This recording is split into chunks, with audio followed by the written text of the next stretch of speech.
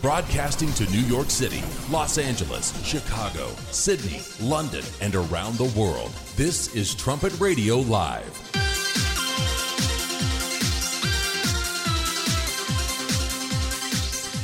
Thanks for joining us here on Trumpet Radio Live on 101.3 KPCG and online at kpcg.fm. Coming up on this Monday edition of Trumpet Radio Live, some headlines to take a look at, including also what's coming up on the Trumpet Daily Radio Show today. Top story at thetrumpet.com has to do with debt and finances.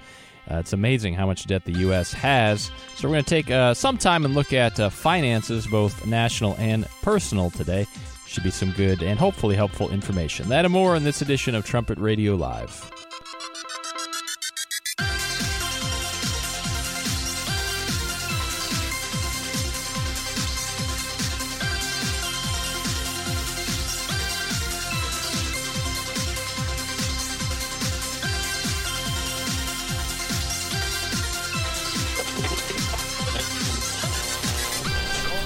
This is Trumpet Radio Live. Thanks for joining us here on Trumpet Radio Live on 101.3 KPCG. We're online at kpcg.fm, and if you'd like to follow us on Twitter, you can do that at kpcgfm.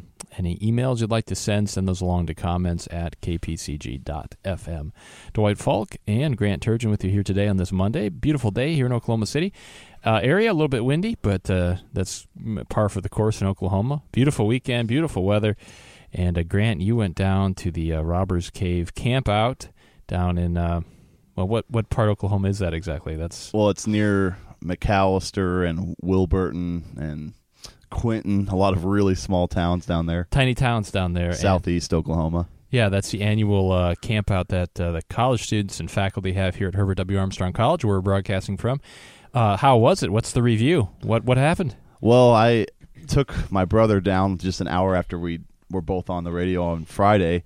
Had a nice, relaxing drive, and then got there about exactly at 4 pretty much, and then pretty much just got to enjoy being out among the trees and around all the water, and it was just really relaxing and refreshing. There was a dance. Yesterday morning, we spent the whole morning playing softball, frisbee, and soccer. Sat around the campfire a lot, so just a lot of really enriching bonding type activities. Yeah, it's interesting how I think back in the day, before all the modern conveniences and technologies, or if you go camping, a lot of people, you do spend a lot of time around a fire. It's nice. It's comfortable. It's warm. You can look at it, and you end up having conversation. That's one of the nicer events, I think. Right. My wife and daughter went down on Thursday. It actually lasted from Thursday through Monday. I only got to go for the weekend, but Loma was sitting at the fire and just staring at it. She loved it. She's eight months old now and just didn't understand what was going on there, so she just had to look and then make some comments once in a while. the fire is never boring. You never get bored looking at the fire. No, it just flickers. It moves in unpredictable ways. Yeah, it's amazing. And then you think, oh, if I was in there right now, I'd be burning alive. I don't want to be in there. But so that sounds like a lot of fun. There's on the Trumpet Daily Radio Show today, there's a segment at the end, about 10 minutes or so, of some of the sounds of their camp out that they had there in England in the Lakes District. And so you get to hear some of that, including the crackling of the fire. So you get to hear it there as well. Maybe you could just do it for us real quick. No, I'm kidding. Make the sounds of the fire for us. When you're heading down there, I've been down once, and I remember there just being very sparse as far as population and so forth. What's the last sign of civilization in terms of, like, if I don't stop at this Starbucks, I won't see one again for, or restaurant? Do you remember, was there one thing where you're like, if I don't stop at this, that's it? Well, there was one tiny town, I think it might have been Quinton, that's literally like 20 buildings maybe, and even like 20 minutes before that, you see the last cell phone tower. So it's pretty much way out there, and you know that you better stop pretty soon. Although that's only really about 12 miles from Robbers Cave, so it's not like we're hours away from anything. Yeah, there's a couple of routes that I'll go, say if I go down to Dallas or something, and it's a pretty sparse between Dallas and certain parts of getting closer to Oklahoma City, and there are a couple places where you're like, oh, if I don't stop there, that's it. So you got to tell the kids, like, this is it. you want this? Because this is it. We're not going to see anything for a while. It's pretty funny because the lady who runs the campsite, she actually lives at like the group camp that we stay at every year within the state park, and her home has like the DirecTV and Dish satellites, so she's got the entertainment system that you could only dream of. Yeah. Even though she's out in the middle of a state park with not much else developed around her, she at least gets all the TV channels. Yeah, that would be a really interesting job. In some ways, it could be a lot of fun to, like, say, run a campsite, but in other ways, you'd probably get some interesting folks show up where sometimes you're like, oh, I don't know about this. She's constantly living around strangers, which a lot of us do, but it's like a rotating group of strangers because it's just whoever occupies that group camp at that time. Yeah, I remember actually my wife and I took a trip years ago out to the coast, South Carolina, North Carolina border area, and we were walking around. I think it was near Myrtle Beach, and they had this sort of wooded campground area, and so we thought, well, let's take a walk through there. And it was a little unnerving. It was pretty off the grid, you know, and you'd kind of look, and people are looking out of their tents, like, what are you looking at?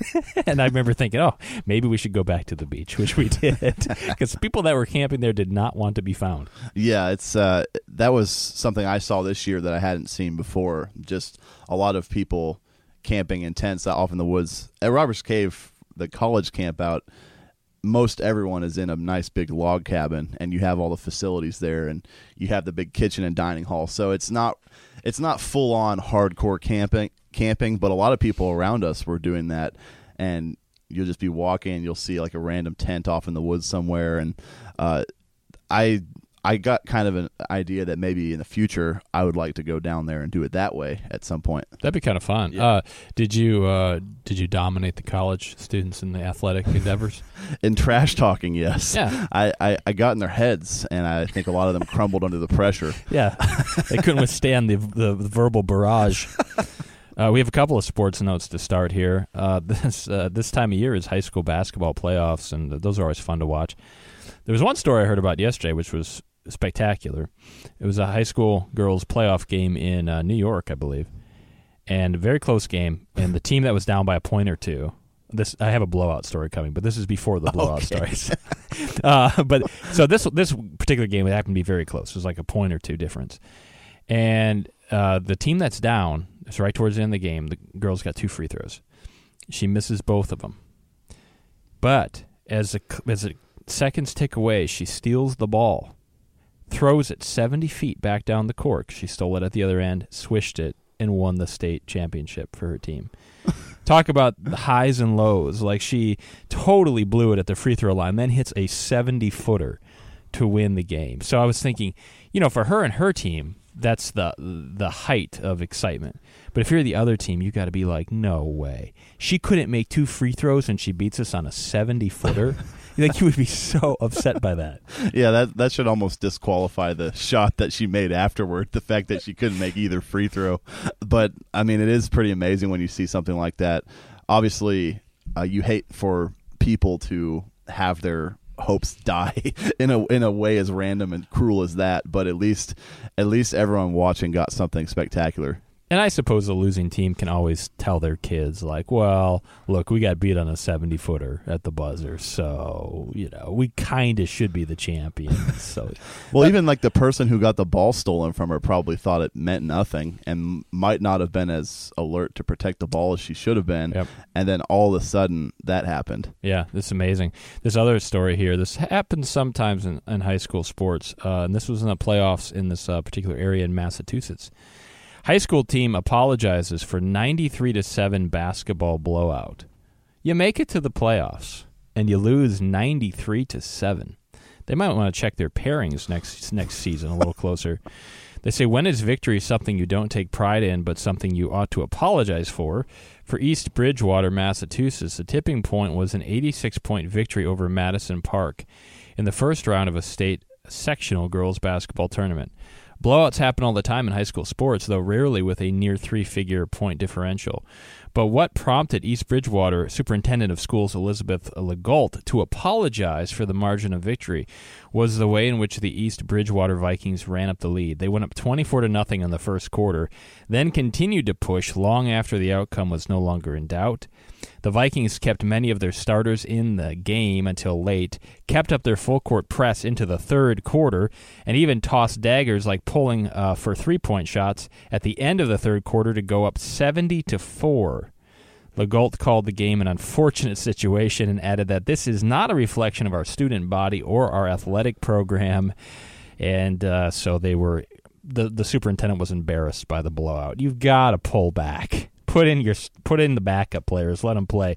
If you're up 70-4 and you're full court pressing and shooting threes, come on. I mean that's too much. That is a bit much, but it's also a symptom of the times that the winning team has to apologize. Why is the losing team not apologizing for an effort like that?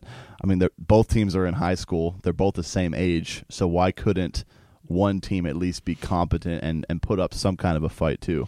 Yeah, it would be interesting to see I would be interesting just to watch the game and see if it was just a case of being that overmatched or if they kind of quit on the other side. Because, you think you'd put up a little bit of a fight. I mean, you should be able to get more than, what do they get, 7 points? Yeah, that's really horribly pathetic for a team to play that badly. So obviously, there was a combination of both of them that they gave up and just weren't good enough. But even like at any level, you see people throw the ball up and somehow it goes in. I mean, you think you could do that more than like 3 times in a whole game. Yeah, you would think so. Well, anyway, it's interesting. When I was playing in grade school, we had a grade school team, and we played other grade schools in the district, and we were the worst. Well, I don't know if we were the worst. We were probably at the bottom. Smaller school, smaller amount of kids, and so we didn't win very often. But what I think we did, or at least I did as a player, is I thought, well, okay, I know we're probably not going to win going into this, but I would set personal goals. Like, I want to do pretty well. So, because you kind of have to do something. Like, you can't just quit, even if you're going in and you know, like, hey, we have no chance here. You'd have to at least take personal responsibility and say, well, I'm going to try to do my best, even if we're not winning this thing. Yeah, and sometimes even you could think that, well, if I do well enough, maybe that'll raise the level of some of my teammates and we could pull something off, which is really the hope at the end of it for anyone. I mean, that's why you have like these big March Madness tournaments for college basketball where there's 64, 66, 67 teams in there. Yep. And really only like 4 or 5 of them have a really good shot of winning. But they're all playing hard, and they all know that it's their opportunity to win a national championship. And why would you go into something like that feeling defeated before it even starts?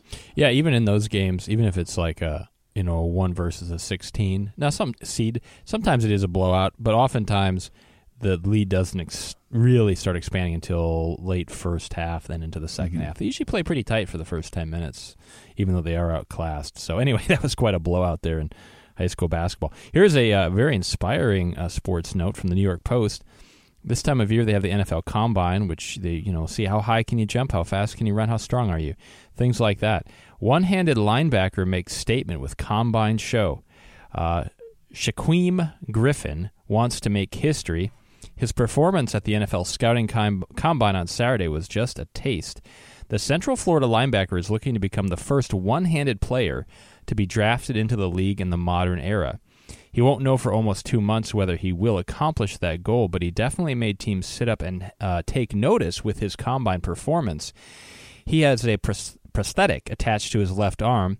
He did 20 repetitions on the bench press at 225 pounds. He thought he could only do 6, and he did 20. And he only has one hand, so he had this prosthetic on, so that's amazing. Yeah, he doesn't even play with that. He just attached it for the bench press. It's amazing. I saw him play in that Peach Bowl, was it, I guess, early this year, and his team, Central Florida, went 13-0 and had a legitimate argument for why, why weren't we in the college football playoff of 4 teams when we were 12-0 and none of these other teams were running undefeated like we were. So they actually, some of the UCF fans actually put a billboard in Alabama challenging the actual champion Alabama Crimson Tide to a home-and-home series. Oh, yeah. So, you play one game in Alabama, and then we'll have the home game in Central Florida and see who the real best team is. I mean, that's how good his team was, and they had a real argument for winning the national championship. And he was one of those players who was just all over the field, just making plays that you wouldn't think possible, especially for someone who only has one hand, and it needs to be able to catch the ball sometimes. Well, and two, he's a 6 foot, 227 pound defensive-man, and he, a lot of times you need your hand to grab a jersey and pull and push, and so not having that is a detriment. But he played amazingly. He had his left hand, I guess it was, amputated when he was 4 years old. Because he had a certain condition where he needed that done. So he doesn't have the hand there, but despite the handicap, he was a 2-year starter, like you mentioned, at Central Florida, earning 2 selections to the All-American Athletic Conference first team. He also was named AAC Defensive Player of the Year in 2016. He had 92 tackles, 11.5 sacks, 2 forced fumbles, and an interception with just one hand.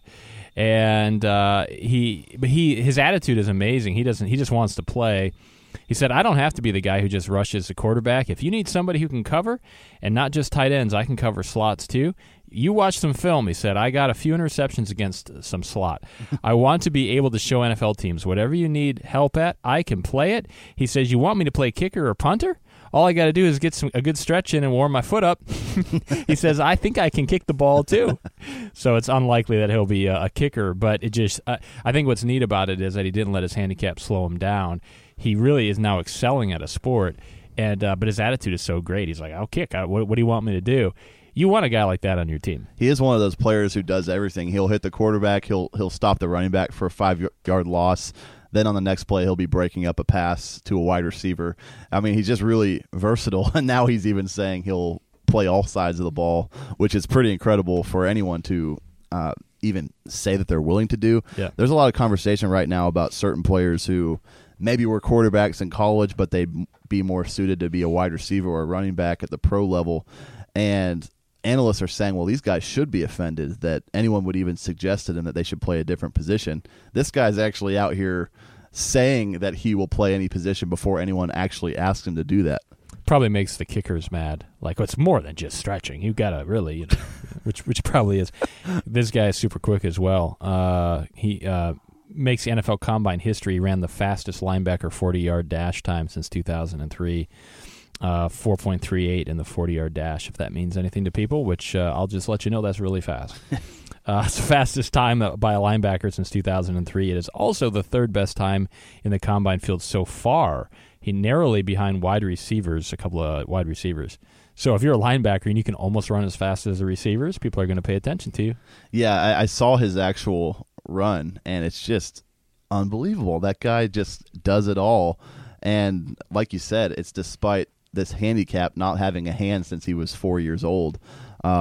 Everything in life is harder when you have to deal with something like that, and yet he pushed past it and is really a great role model for a lot of people too. Yep, just very inspiring story, and it shows that you can do a lot even if you have something to overcome. So pretty amazing there for him.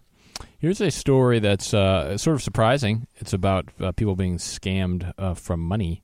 More millennials reported losing money to scam in 2017 than senior citizens did.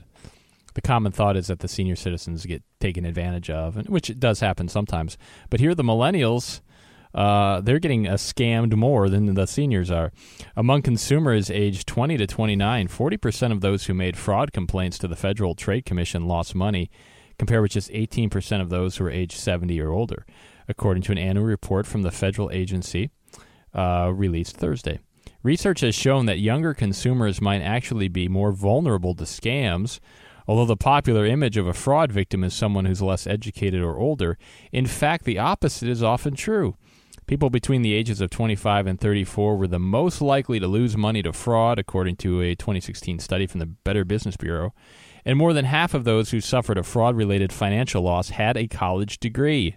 So, yeah, they were younger and more educated in some ways, maybe, and they thought they were maybe a bit immune to this, but not so. Part of the problem, they say, especially where young people are concerned, is the so-called optimism bias. Young people assume that others are at a higher risk of fraud than they are, so they take more risks online. So the seniors got something on the millennials when it comes to fraud. Yeah, and this is just one of many reasons why my millennial generation shouldn't pretend to know more than it actually does. In this society, too often the elderly are disrespected, but they have that experience, and they have that ability to discern things that might be a threat to them. And when you're younger, a lot of the time, like this says, you are a little bit too optimistic, and you might think that, what do they say, like the world is your oyster, that old term. You have to still realize that there are threats out there, and people are going to take advantage of you. It's not just some idealistic society where everyone's looking out for your best interests. Yeah, they say that younger consumers may be less familiar with what a scam looks like, which is funny. You'd think they'd be more familiar, but they're not. Older consumers are doing a really good job of recognizing fraud when they encounter it.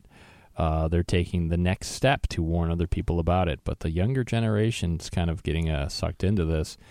And it's just interesting because I think it does highlight, just the society that we live in where you have to worry about people stealing from you often.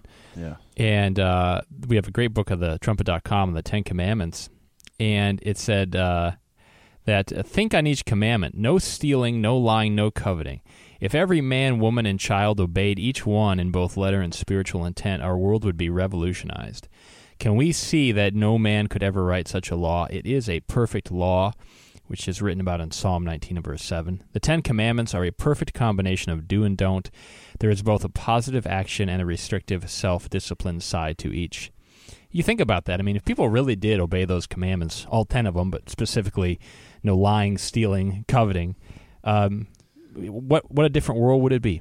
It would be way different, and like this booklet says, it's only 10 commandments. It's not tens of thousands of different laws and codes and regulations that always pop up after whatever that infraction is committed. We write laws in reaction to the way that man finds new ways to do terrible things.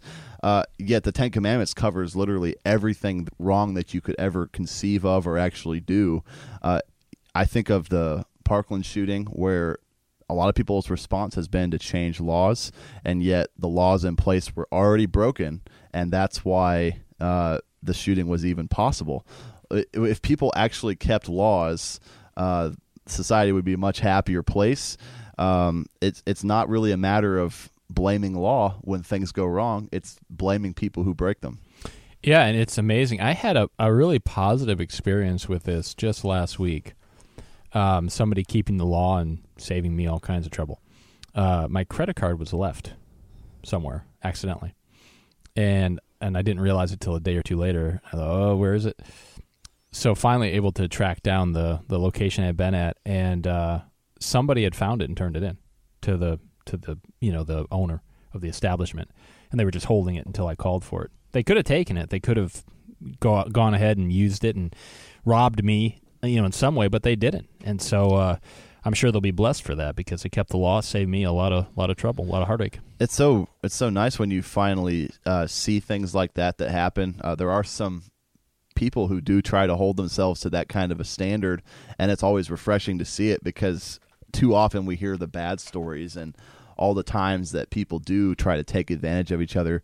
I was even looking at some of the different types of fraud that are out there, and they're just every aspect of a person's life could be affected by fraud. Phishing, like creating fake websites, is a big one, but there's that Nigerian prince scam that's actually been around since the 1920s. Wow. And it actually used to be called the Spanish prisoner scam. Oh. So I guess theoretically I'm a Spanish prisoner.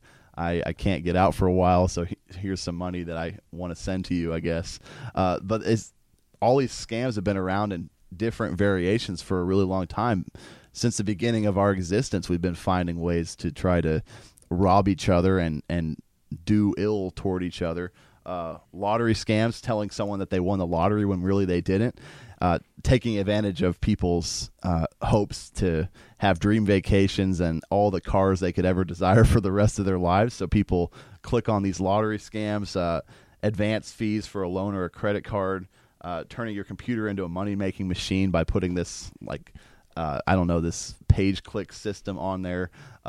Make money fast chain emails. So like you say, if you just pay $5 to this person at the top of this list and then put your name at the bottom of the list, when your name finally comes around, you'll be making thousands. It doesn't really work that way because the scammer makes it so that his name is always at the top of the list. There's always these types of scams everywhere that really do hurt a lot of people. Disaster relief fraud. Yeah. Even at times when people lose everything and they lose loved ones, there are scammers there waiting to take advantage of situations like that. And so, like this booklet says, what a different society it would be when actually people do care about each other again. Right. As you pointed out earlier, there's all these laws that have to be written to try to, keep up with the latest fraud or the latest stealing or the latest whatever. And if people kept the law of God, you wouldn't have that. Even just shifting to another topic a little bit, but in the same vein, I saw a story a while ago about illegal drugs that will be on the street, and they have to keep writing like new law to make them illegal because all of a sudden it's a new drug they've never seen before. So they have to have a specific law. And so there's always this little bit of this window where what they're doing is technically not illegal because they've never seen the narcotic before. So they have to keep making a new law, and so the criminals are a step ahead saying, well, let's just make something a little different. Even though it's a clear violation of the spirit of the law, it's not breaking the letter of the law yet. So the laws just have to keep being written and written and written. And it's the same with these scams, new scam shows up, so you've got to somehow make it illegal and change the laws on some level or warn people about them. So that's amazing. I didn't know that Nigerian prince thing had been around so long. Yeah, in different variations for about 100 years. It's just crazy that it doesn't matter what it is. We might think it's a new development that came along with the computers, and yet it's been around for a really long time. That's just how human nature is, always looking to take advantage like that, and that's just something that we have to realize, that people aren't out there always looking out for our best interests, except for that person who turned in your credit card, thankfully. Yeah, some people really do try to hold to that, which is great. But too, I think one thing that makes humans vulnerable to scams is just the coveting. Oh, I can get money. I can get something for nothing. I can, and that's why they were appealing in some cases, and and so just a good I guess safety to think about is, if something seems too good to be true, like they always say, you should probably look into it. I've gotten different things before where I thought, well, that just seems odd. I don't know. This just doesn't seem right to me. So I'll Google, like, is there a whatever type of scam? And then lo and behold, sure enough, there is. I got one the other day from a company where it's an actual company, but they were asking for some stuff that they shouldn't need from me. And I thought, well, that's odd. And sure enough, they just kind of Photoshop in like the whole actual web page that you'd see at the company's website, but then they've changed a few links and click on this and do that. So if it looks too good to be true or it just seems odd, be like the seniors in this case, the senior citizens, and maybe don't believe it. Yeah, that's the real challenge with a lot of these scams. They present something that is just incredible. Like what they're saying is basically you could start making millions of dollars, or you'll be set for life if you just get in on this investment opportunity, or if you agree to take this vacation. It's only available right now, but if you buy it right now, you'll get this huge discount. It's like, well, why can't I call you back in a couple days and get the same discount? Why is it so urgent that I have to agree to it before the end of this phone call? Things like that. Those are scams, and they make it to where your ability to judge it is clouded. You get carried away in all of your different imaginations and thoughts, and you don't realize that, oh, well, this split second where I made this bad decision could actually affect me for life in a bad way, not in a good way like they offer. Right, and that also plays on our sort of lack of patience. Like, oh, I got to do it right now. Can't wait. It has to happen now. So lots of scams out there. It's unfortunate. Thankfully, there will be a time when there won't be any of that. And just think about how much time and money and effort will be just saved, not only from the people that got taken advantage of, but then all the people that have to be employed to track it down and try to verify things and try to get money back and things like that. I mean, that would free up a lot of jobs, a lot of manpower to go do something practical. Yeah, and like you said, with the way that the laws are now, where they have to be extremely specific about every drug or whatever the case might be, why not just abide by what the Ten Commandments say, where the Ten Commandments doesn't condone any type of drug. If you consider the physical and the spiritual, the letter and the spirit of the law when it comes to the Ten Commandments, you could literally just say no drugs at all, and all these lawmakers wouldn't have to spend all this time writing these specific laws. The police wouldn't have to look into the rule book to figure out which drugs are fine at this time and which ones aren't. You could just know that, oh, this is a substance that is altering people's minds, and we'll outlaw it. It's really that simple, and yet our way of doing the law is so technical, so minute that no one actually even knows what all the laws are. That's a big problem too. You could be doing something illegal right now and not even realize it because there's just tens of thousands, millions of different laws out there. You know what a fun mental exercise is, at least for me sometimes? If you're mowing the lawn, and you just kind of got to think about something, it's to think about a situation like, say, drugs, and then think about how God's law would deal with it. Like, why would it be wrong? And it always hits several laws. Like, first of all, no gods before the true God. Well, if you're addicted to a substance, you're putting it ahead of God. I mean, so right there, you shouldn't do it. And then, obviously it leads to all other sorts of problems: stealing, lying, covetousness, et cetera, et cetera. And it's interesting just to try to think about how God's law does hit literally anything you can think of. Either it's good and you should, or it's bad and you shouldn't. Yeah, the principles of doing good things to your neighbor versus bad things to your neighbor. I mean, that's all covered in the last 6 of those commandments, and then the ways that you interact with God are all covered in the first 4 of the commandments. So every possible scenario, like you said, is in there if we just have the humility and even just the wherewithal to think it through. Each situation, the 10 Commandments covers it. Yep. If you got an hour on the lawnmower, I mean, you got to do something. That's good. That's a good way to do it. Got to think about something. Yeah. Here's another headline today. This is from the Financial Times, also a little bit from Politico about this topic. Merkel wins backing for Grand Coalition in Germany. I'm sure there'll be a lot more about this on thetrumpet.com, and I'm sure Richard Palmer will have a lot more to say. He really keeps his eye on all that over there. Angela Merkel is heading for her 4th term as Chancellor of Germany after 2/3 of rank-and-file members of the Social Democratic Party voted in favor of a grand coalition with the veteran leader's conservative bloc. The vote ends 5 months of political stalemate and government drift in Berlin and could help restore Germany's leadership role in Europe at a time of mounting political challenges, including a looming trade war with the U.S., rising tension over Brexit, and French demands for an overhaul of the Eurozone. The result of the SPD referendum announced early on Sunday showed that 239,604 members voted in favor of a new alliance with the center-right. 123,329 voted against. The turnout was 78%. As Politico points out, both parties still took a beating in September's elections, so this is it's not great news, but it's an agreement for now. But Merkel is definitely weakened, and I think everyone thinks she is going to be done after this term if she makes it to the end of the term. Yeah, and it's actually pretty staggering to think about Angela Merkel's history. She's been in office for something like 13 or 14 years at least, and even back in 2010, people were saying that she was going to be a lame duck leader and that she was getting weakened. And she's only gotten weaker and weaker from that time up to now. That's just the state of her government, how she's continually had to rely on coalitions more and more to even be able to stay in power. That's not something that we do over here in America. We don't have parties combining to take power like that, so it's a little bit harder for us to relate to. But basically, her party doesn't have enough support. It doesn't have the majority of the nation's support. And so she has to combine all these different parties, some of them that are diametrically opposite to hers in a lot of those different policy positions.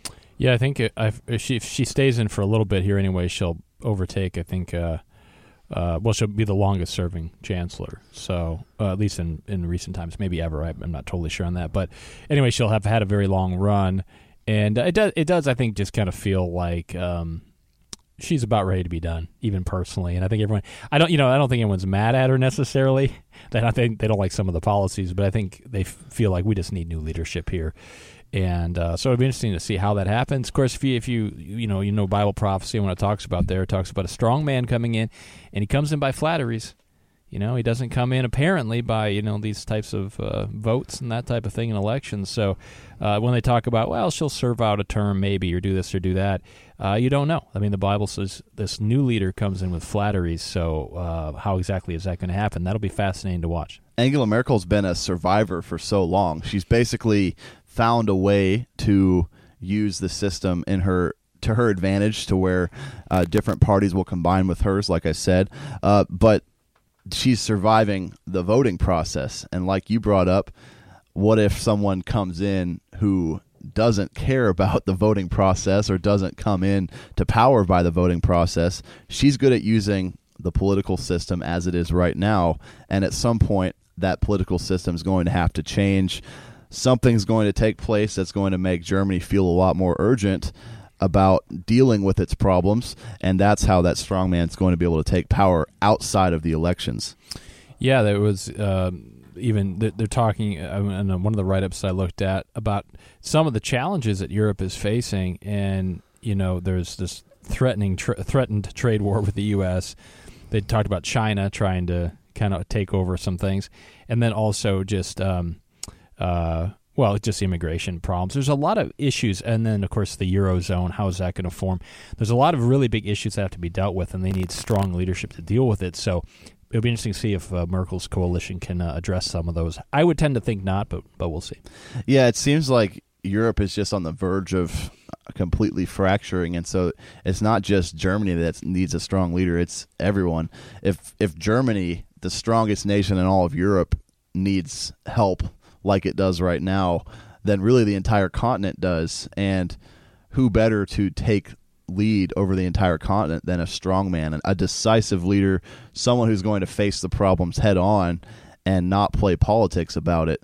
Politics are usually for good times when people don't necessarily care too much. They're not too agitated by what's going on.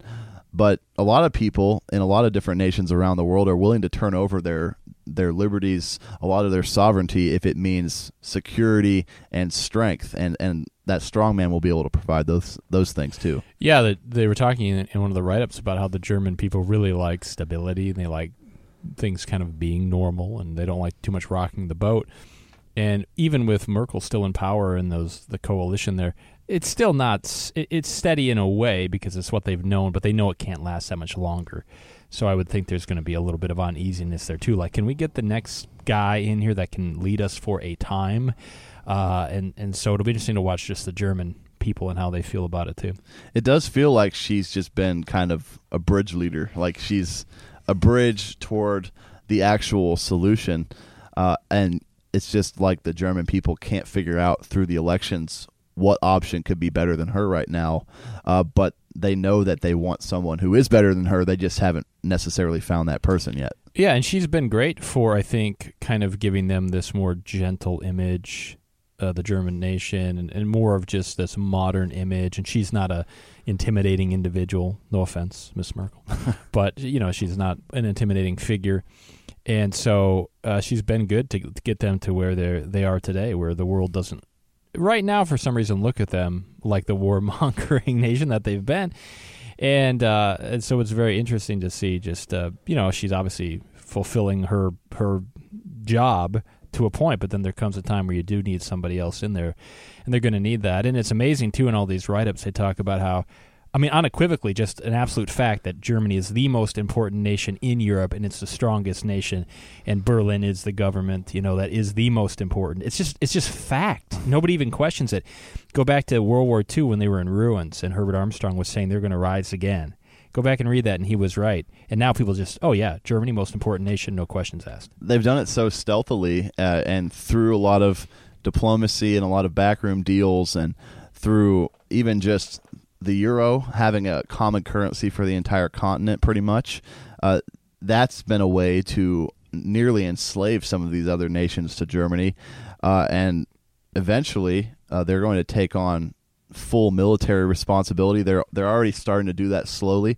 But they've realized that if you do things over time and you do them gradually, people aren't going to pay enough attention to it. It's not like the next Hitler took office overnight. They're doing it over the course of 70 years, and people just don't really pay close enough attention to it unless it is a sudden change, like I said, basically overnight. Yeah, and we're so kind of devoid of historical understanding in the U.S. today that you can't imagine the college classes nowadays paying any attention to Germany or the history of Germany, because they're so forward-thinking, but in a negative way, to where they think like the past doesn't matter anymore, and we're just going on to some sort of utopian civilization. And but if they looked historically, the things that they're thinking about now, they haven't worked in the past, whether it's here in the U.S. or letting Germany be the strong leader in Europe. If you had some historical understanding, you'd know that it's a disaster waiting to happen. And it goes back a lot further in history than Adolf Hitler. It goes back thousands of years, even just to the ancient ancestors of the German people today. They've always been war making, and so it's not like we're just drawing on one world war or two world wars. It's throughout all of history as a people, they have responded well to a strong leader, and they've been very willing to be an aggressor when it comes to war. It's not saying that the German people is bad. They're not a bad people, but these are just some traits that have played out throughout history. Certain nations are just a little bit more willing to engage in warfare and to assert themselves that way than others. Yeah, there's a great new Kia David program coming up this weekend that talks about a lot of that, so check that out this weekend. Trumpet.com today, the top story is from Trumpet Daily Radio Show host Stephen Flurry, and it is titled, "The King of Debt. America has embraced reckless spending and no longer even pretends it will repay what it owes. What could go wrong?" Seems fine. Carry on. He says America has reached a new level of debt addiction. On February 9th, President Donald Trump signed into law the Bipartisan Budget Act of 2018. On February 12th, he unveiled his own budget proposal for the financial year ending in 2019. According to the Office of Management and Budget, these proposals will see the U.S. borrow $833 billion in 2018, equivalent to 4.2% of America's gross domestic product. It forecasts that America's debt will near $21.5 trillion by the end of the year. America is going into debt at an unprecedented rate, but what is even more alarming is that its leadership does not acknowledge that this is even a problem.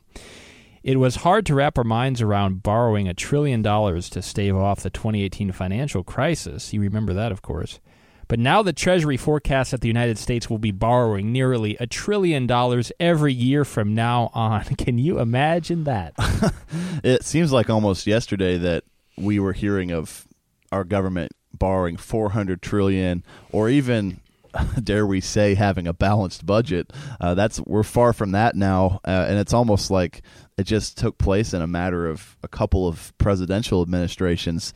Just this way of thinking that, well, we can go into debt now to pay for this war or to pay off this financial crisis, whatever it might be, and somehow we'll be fine. But the thing is, no one has ever really given a solution for paying it back. It's just borrow, borrow, borrow, never pay it back, hope that the nations that are crediting us will not ask for that money back. It's amazing to think about how much money this is. Fox Business has this write-up to give us some perspective. How much is $1 trillion anyway? By the way, we owe like, what, 21 trillion, or it's going to be that? What can $1 trillion buy? It says, first, let's put $1 trillion in perspective. A stack of $1 trillion $1 bills would go almost 1/4 of the way to the moon and weigh approximately 10 tons. Assuming you live, and listen to this, assuming you live 50 more years, you could spend over $54 million every day of your life and still leave a few grand in the bank for the kids. If somebody gave you $1 trillion right now and said, okay, for the next 50 years, you got to spend this, you're going to have to spend $54 million a day. How would you even do it? There's simply no way. I love what this article says about buying all the sports leagues. That's something that you could do.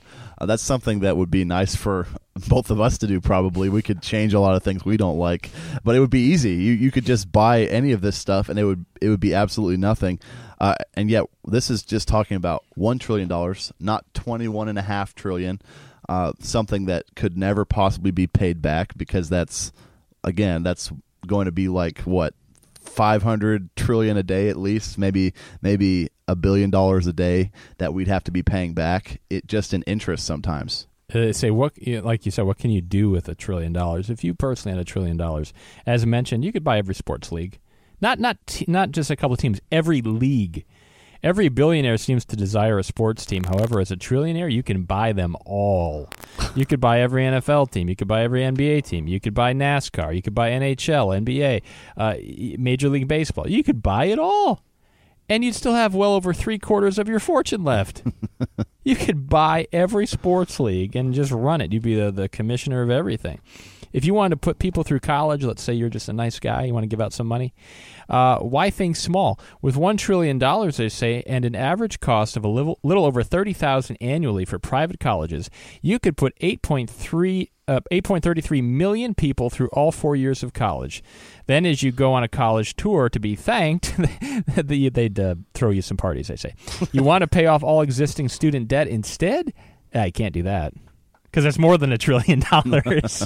There's more than $1 trillion of student debt out there. But when you start thinking about what this money actually means, and if you had it personally, I mean, you couldn't even hardly spend it all. And yet this nation is just spending and spending and spending to the tune of, going to be $21 trillion in debt.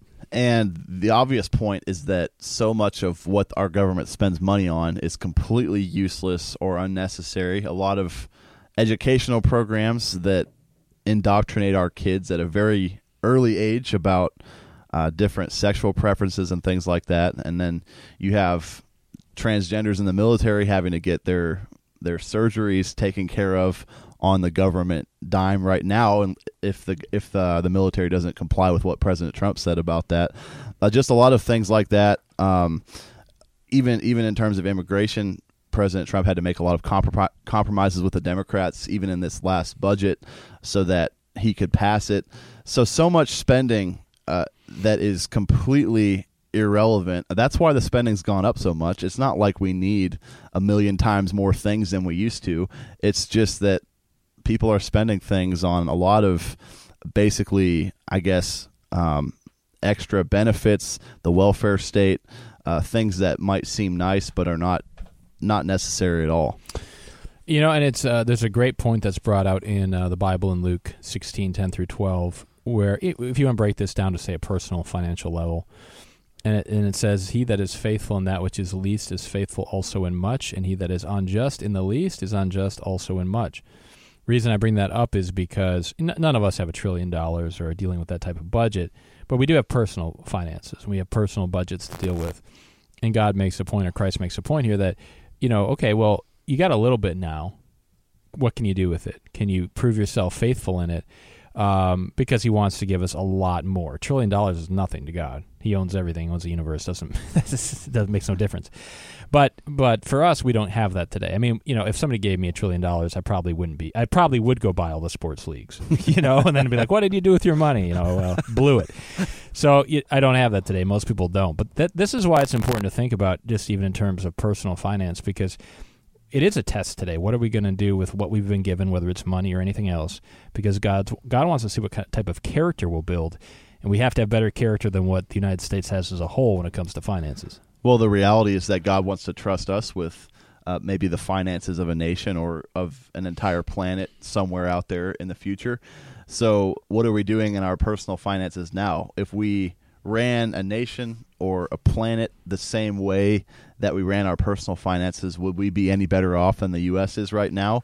Or would we be going down that black hole of debt too? Yeah, I mean, because if you look at the individual finances in the nation, just the averages, I mean, it's a massive amount of debt as well, on the personal scale. And, so we have a write-up here that it's from a website, My Money Coach, and it's just 7 tips on how to curb overspending. And I thought that'd be kind of good to look at, because that is one of the big issues we have here in the West. It's not a lack of money, it's overspending ends up being the big problem. And so they have a couple of, or 7, I guess, points here that I think could be good, might be worth thinking about. So we'll look at those briefly. They say if you want to slow down on your spending, you should understand your spending triggers. We hear that, right? You've been triggered. I've been triggered. You could be triggered by a sale or anything. But they say pay attention to it. When do you spend money? What time of day is it? What environment are you in? What mood are you in?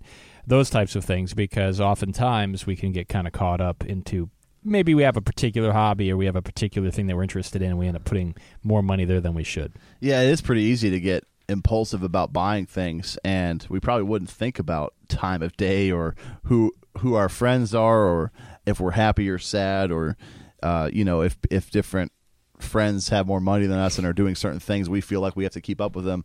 Those are all different factors that could pressure us into buying things, and hopefully we have the willpower to resist and realize that making a snap judgment like that could be really costly. Yeah, and also within that first point of just our spending triggers is our lifestyle too. I mean, it's easy to want to live above what maybe we should. They say another thing you can do to curb your spending is to track it. That's a really interesting thing. I've done that at times, and sometimes it's kind of I don't know, hard. It's hard to do in the sense that you hate to look at it and say, "Oh man," Again, and if you're spending a fair bit, or even if it's not a lot of money, but it's incrementally a bit here and there, it just takes time even to sit there and go, I spent $3 on this and $4 on this, but it does really show you where your money goes.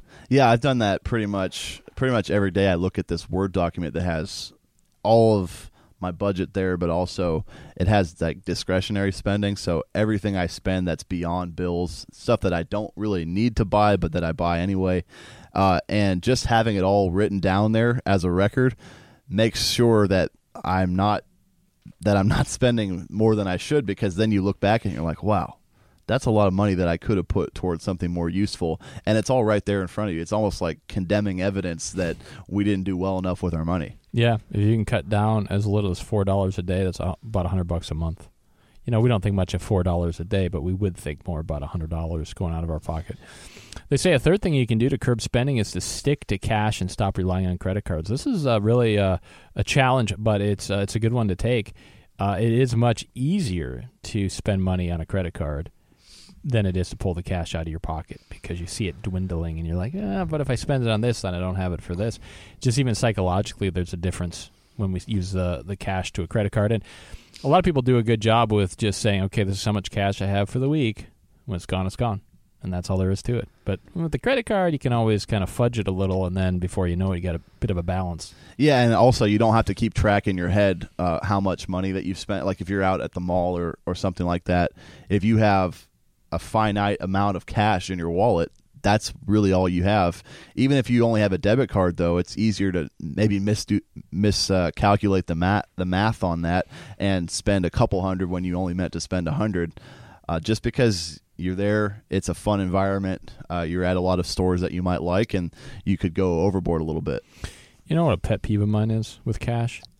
And this is a lost art form today. When I was growing up, I was always taught the way you have your money is your biggest bills on the bottom, and then it goes to the smallest bills on the top. They're all facing the right direction. Mm-hmm. They're all the right side up. Yes. And they're not crumpled and crinkled. And I'll go to a store, and if I pay with cash, first of all, they're stunned by what's happening.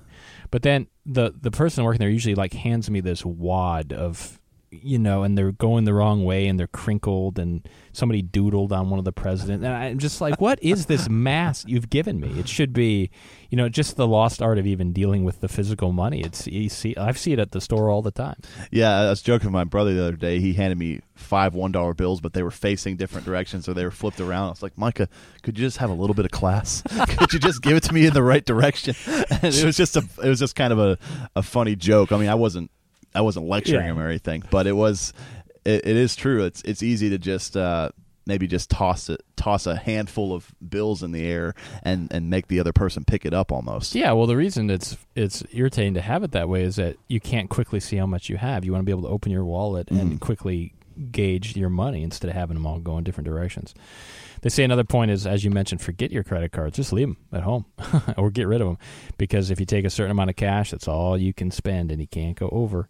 They say it's good to set short-term financial goals, something attainable, because sometimes maybe it's a really big goal that you're looking at, and it can get demoralizing.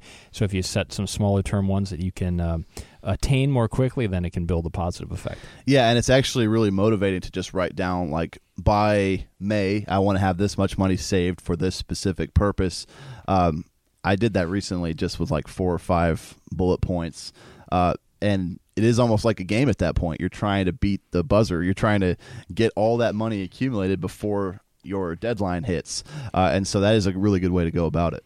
They say learn how to budget money, which is so key because it's easy to just kind of spend it all and not have a budget there. And then finally, give every dollar a job. That sometimes helps people where you say, well, it's not just $20. This $20 has a job. Sometimes they refer to it as, making it work for you. Mm-hmm. Like I'm the boss here. This is going to do a job for me, and try to assign it that way. So with all these things, it takes some responsibility, it takes some character, and it takes some self-denial. And those are hard things to do. Yeah, these points are really really helpful to apply. I think within the last year, I've applied these points without even.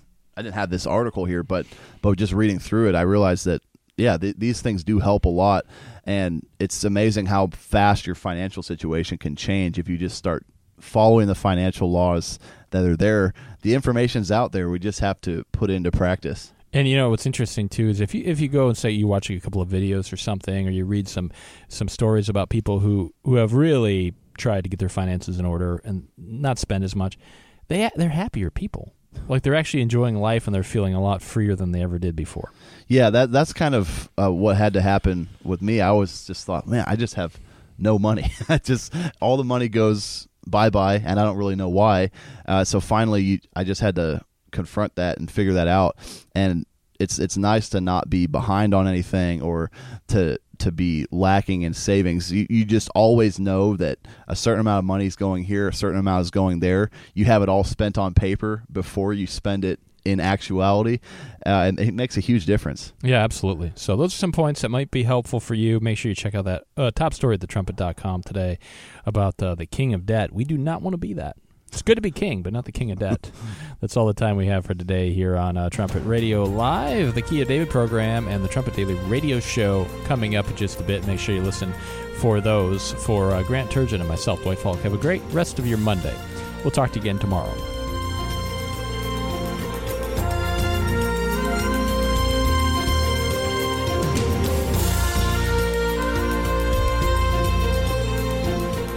You're listening to Trumpet Radio, 101.3 KPCG.